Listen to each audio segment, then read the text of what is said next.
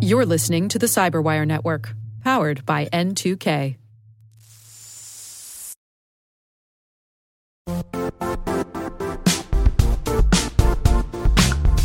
And now, a word from our sponsor, Zscaler, the leader in cloud security. Cyber attackers are using AI in creative ways to compromise users and breach organizations. In a security landscape where you must fight AI with AI, the best AI protection comes from having the best data. Zscaler has extended its zero-trust architecture with powerful AI engines that are trained and tuned by 500 trillion daily signals.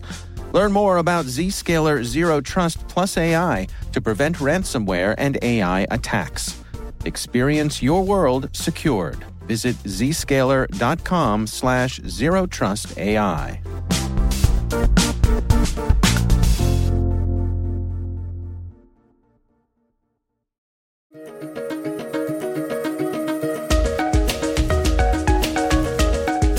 Hello, everyone, and welcome to the CyberWire's Research Saturday.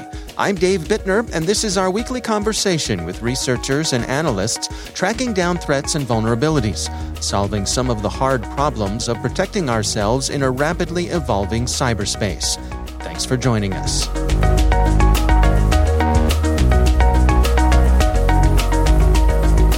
So it started from the observation that goes back 10, 15 years that malware, when executed on different hosts or also on the same host but at different times, it sometimes changes behavior. That's Tudor Dimitris.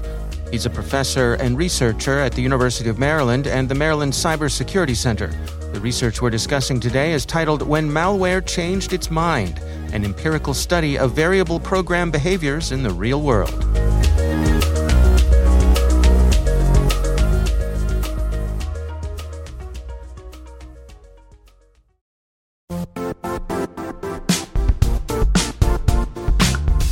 The IT world used to be simpler.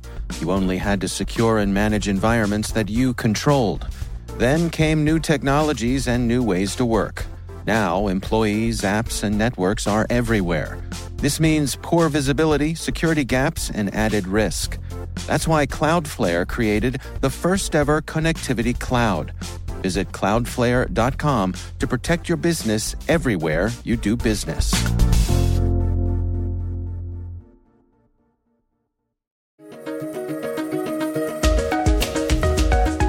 This is something that I've wanted to do for a long time, but only recently I was able to collect in collaboration with an industry partner, collect a large enough data set in order to analyze this. And this is important to understand because malware researchers typically collect execution traces in a sandbox. So that's a controlled lab environment. And they do this to understand what the malware does, to analyze the malware, to figure out if it belongs to a known family, and also to create detection signatures, behavior-based detection signatures. The problem is that when malware can do different things on different hosts, this will affect the effectiveness of the conclusions of the malware analysis and the effectiveness of the signatures created for detection. Some people call them split personalities. So when malware does different things on different hosts, they are often implemented by the malware authors with intention to evade sandboxes, so to not perform the malicious behavior in the sandbox. And we just wanted to understand this. There hadn't really been a large-scale measurement of just how much this behavior changes in the real world. What components of the behavior are more likely to change? How does malware change versus benign? And how does this affect malware detection and malware analysis? In this research, in this paper, we worked with a partner to analyze a data set that was recorded on 5.5 million real hosts out there that included multiple executions for each sample, multiple traces for each sample. Well, let's walk through the methodology together. I mean, at the outset, how did you all decide to come at this? When you've got malware that you suspect is trying to avoid you taking a closer look at it, where do you begin? Right. So this is the core of the matter. When you know that malware is likely to evade, has the intention and the incentive to evade detection and analysis, how do you go about selecting, a sample that is representative? And really the only way to do this is to look at what happens on real hosts, which is also what makes this difficult to do. But we worked with an industry partner which has an antivirus product that runs on end hosts. It collects execution traces. It monitors for a little while what the malware is trying to do, and collects these things in order to perform further analysis to try to figure out how these things actually happen in the real world. So it's important to understand that this is only done as a last line of defense. So if they can detect the malware through any other means, any other engine, they would just detect it. They would not let it run at all. And similarly, if something is clearly benign or is known to be benign, they would not do anything to it. They would exonerate it. But there is always a gray area, a set of binaries that they are suspicious, but still you cannot be completely certain. So they execute it, and they also stop the execution as soon as the malware tries to do something nasty, as soon as it becomes clear that something bad is happening. But a lot of the initial setup and initial behaviors of the malware are recorded. And this gives us a wealth of data to look at, in particular at the differences in behavior between different hosts of the same malware sample. And because this is actually, we never tried to distribute the malware to the host. We never tried to do this in a lab. This is in the real world, and these are actual hosts that are under attack from the malware. So this is what gives us some confidence that these results are representative. Well, can you take us through some examples here of the types of things you were looking for and some of the conclusions you were able to make? Let me give you one example. So the Ramnit worm, for example, is a well-known piece of malware. And in the particular variant that we had in our data set, it tries to exploit a vulnerability. It's an older vulnerability, CWE 2013-3660. And it does this in order to gain privilege escalation on Windows 7 in particular. When it launches this exploit, what you see in the execution trace is that it creates hundreds of mutexes until the exploit succeeds. So this is part of the exploit execution process. But the worm is smart, so it tries to profile the target. So if it figures out that the target does not include the vulnerability, or it's already running in admin mode, so it doesn't need to do privilege escalation, it doesn't launch the exploit. So should an analyst run this malware in a sandbox, they would only observe one of these behaviors, depending on what the environment was. In general, if you look at executions on different hosts, or even on the same host, but maybe a few weeks later or a few months later, you may see different behaviors. So malware performing different registry operations, making different or additional or removing certain API calls, or in some cases exiting without doing anything. So like I said, the existence of these split personalities was known, and researchers and practitioners also developed methods to try to discover the existence of these evasive behaviors in malware samples, but it was never measured at scale in the wild before. So, and because of that, it is hard to tell what impact does this really have on the way we do malware analysis and malware detection. Now, you all were able to gather, again, as you mentioned, with your industry partners, quite a data set here. Can you describe to us, how big was it? How did you go about gathering it? And having that large a data set, what does that provide for you as a researcher? Absolutely. So The data set, as I mentioned, comes from a collaboration that we had with an industry partner. I personally, my background is in the industry. I used to work at Symantec Research Labs before I became an academic. So back in the day when Symantec was the largest security vendor. And I really like to work with folks in the industry to understand what the biggest problems there are that they are facing, and also to help them with large data analysis projects like this one.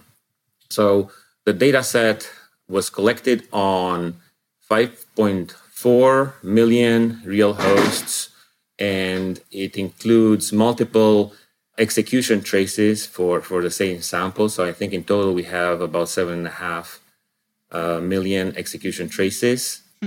In some cases, we have hundreds of execution traces per sample. And what these traces are is they come from an API traces. So these are Windows malware that perform API calls in order to download files, to connect to the internet, to set certain registry entries or mutexes. So we recorded the actions that the malware was trying to perform. So, for example, when the malware is trying to create a new file, as, for example, ransomware would do. And each of these actions has a certain parameter, right? So, for example, the file name or the registry path that being accessed. We have collected this data set. We parsed it into these actions and parameters.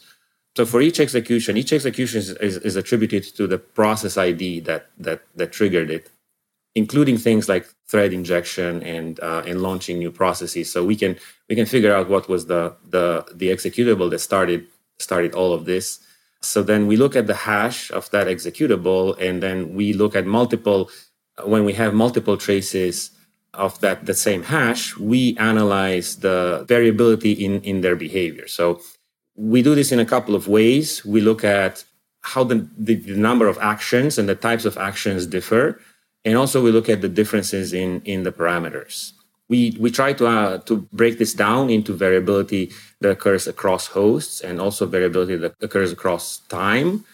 And then we also try to see if there is something invariant, something that doesn't really change between executions that, for example, a malware signature could be based on in order to be reliable, and how many executions you would need to see in order to see such a reliable signature. And then we also we tried to conduct sort of an experiment to demonstrate what would happen if you try to draw conclusions from a single execution. That is typically the way things are done when traces are collected in a sandbox. So what were the results then? I mean, what did you find? So let's start with the behavioral differences themselves. So first of all, it is interesting that there are many reasons for these behavioral differences. The researchers previously focused primarily on this sandbox evasion behavior as a cause of behavioral differences, but there are many other root causes. There are, for example, differences in operating systems and the libraries available, as in the example that I gave you with the Ramnit worm. We also saw that malware may attempt to perform some risky operations that fail on some hosts. And because of that, the subsequent actions will be different on those hosts. Malware may receive different commands from their CNC channel. So then at different points in time, they may do different things or may not do anything at all. We also saw that many of these perform an initial installation. So when you run the malware for the first time, you are likely to see different trace than when you run it the second time and the third time. And that's because the initial installation will perform some one-time operations, such as setting certain registry keys, for example. Perhaps not very surprisingly, malware often creates very random file names. So the file name itself may differ quite a bit from one host to another. So the interesting thing about this is that even if you are somehow able to catch sandbox evasion and deal with this in a sandbox, the traces will still not reflect the full range of behaviors that you're likely to encounter in the wild, because there are all these additional reasons for variability. And we also saw that benign software also exhibits variability. If you think about it, a Windows update will perform different operations for each update because it receives different things to install. And also it will differ from one host to another because of differences in the patch levels of those hosts. So we see variability in benign software as well. However, malware varies more, and the variability is significantly higher in terms of the number of actions. And when I say variability, I mean the delta. So, the fact that one host performs 100 versus one host performs 12 actions, right? So not the length of the trace, the variability within the traces of the same sample. So this is what we looked at. This was our main metric that we measured, the variability, the per sample variability, and this very significantly more for malware in terms of the number of actions that are performed. And the biggest contributor to this are the file creations. So on some hosts, there are many file creations. On some hosts, there are much fewer file creations. So that's across hosts. And if we look across time, the main way that things vary is in missing actions. So some actions that you see at some point, several weeks later, they're not going to be there. In many cases, this is because the malware just stops doing anything. This variability, is it inherently risky? In other words, the fact that it has so many options and tries to do many things, does that make it noisier and make it, increase the possibility that it will be detected? Absolutely. I think that the variability itself, this is actually one of the conclusions of our paper, that the variability itself can be a useful signal for detection. And I don't think, as far as I know, I don't think anybody uses it in this way right now. But it potentially could be one useful signal for figuring out if something is likely to be malicious or not. In terms of the danger that this poses to the way we conduct business today, in terms of malware analysis and malware detection, we conducted one experiment in our paper with a malware clustering technique, which is often used to determine if an individual sample belongs to a known family. So companies do this clustering in order to group samples into families based on this behavioral similarity. And the assumption here is that if you observe a certain behavior, then all the other behaviors will also fall into the cluster, into the same cluster, the cluster of the family. Otherwise, you cannot really conclude that it's the same family, right? If the behaviors are so different. And this is in fact what we observed. So typically when you do clustering, you use only one trace per sample, and then the resulting clusters, at least the most obvious ones, indicate the malware families in your data set. In our case, we use a clustering technique that is pretty seminal from, I think, maybe 10 years ago. We try to do the same thing, but with multiple traces for each sample. And we just threw these in without telling the algorithm that these actually belong to the same sample, so they are the same malware. And then what happened was that in 33% of the samples, there was enough variability across these four traces that traces of the same sample ended up in different clusters. So that's as if they belong to different families. And in fact, 1%, each of the four traces was in a different cluster. This doesn't necessarily mean that clustering is useless, but this really indicates that you should be very careful when you draw conclusions from experiments conducted with a single trace per sample. Because this kind of behavior of samples that end up clustered in different clusters, different families, this would not be observed if you only use one sample per trace, one trace per sample. Sorry, this suggests that the accuracy of these results that is being reported of mapping samples to families through behavioral clustering is really lower than previously believed because of this variability. This is just one example, one concrete experiment that I'm telling you about, but this actually has broader implications also for malware detection and for malware analysis. The accuracy of these things is likely to be lower than you might expect if you only look at one trace per sample. So where do you all go next with this? I mean, obviously you're partnering with industry, and they will reap some of the benefits of the things that you've found here, no doubt. Are there areas? I mean, has this piqued your curiosity? Is there more to be done? I think there's a lot more to be done. Like I said, I love working with the industry, and so first of all, the results of our study are public. We have published our paper in a leading academic research conference. The paper is available, and we are also available to answer more questions if anybody is interested. So other than our particular collaborator that worked with us on this study, the broader implications or the broader sort of conclusions, the bigger picture, if you want, are that this is something that really should be taken into account when doing malware analysis and malware detection. These behaviors that you can extract from multiple traces. In general, companies, organizations that have antivirus products or do malware detection on end hosts in some form, they tend to collect very similar data to the one that we analyzed in this paper. As far as I know, they don't do much with it. But here we try to show, just what could be done with it, what you could learn, and how it might affect your bottom line if you don't understand how this variability, which is a real thing in the wild, how is it likely to affect your experimental results.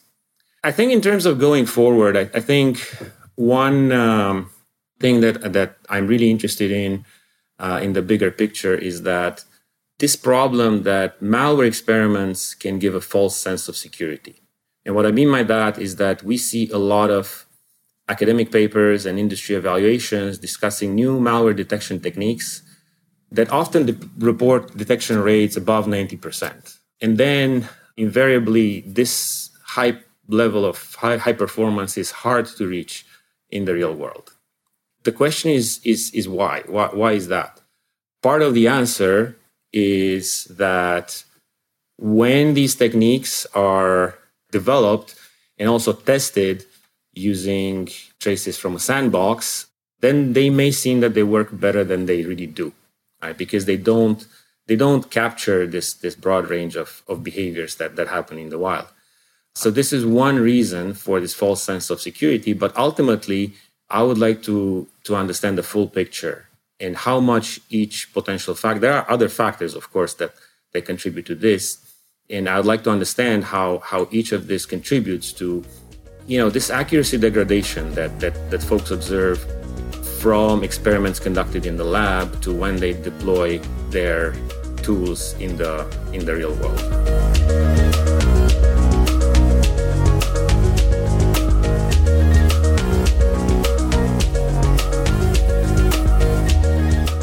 Our thanks to Tudor Dimitris from the University of Maryland for joining us. The research is titled When Malware Changed Its Mind, an empirical study of variable program behaviors in the real world. We'll have a link in the show notes.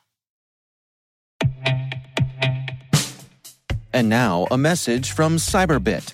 Mastering cybersecurity is like mastering a sport. You build muscle memory through rigorous practice, then you train as a team to foster cohesion while operating under pressure. Like athletes, cybersecurity professionals thrive on hands-on simulation. But traditional courses, certifications, and open-source labs won't build you a winning team. You need Cyberbit. Cyberbit offers a hyper-realistic simulation environment for your SOC, IR, and C-suite to refine your skills, all using the market-leading SIMs, EDRs, firewalls, and WAFs they use every day. Cyberbit is offering CyberWire listeners a free live-fire exercise. Sign up your team now at cyberbit.com/cyberwire.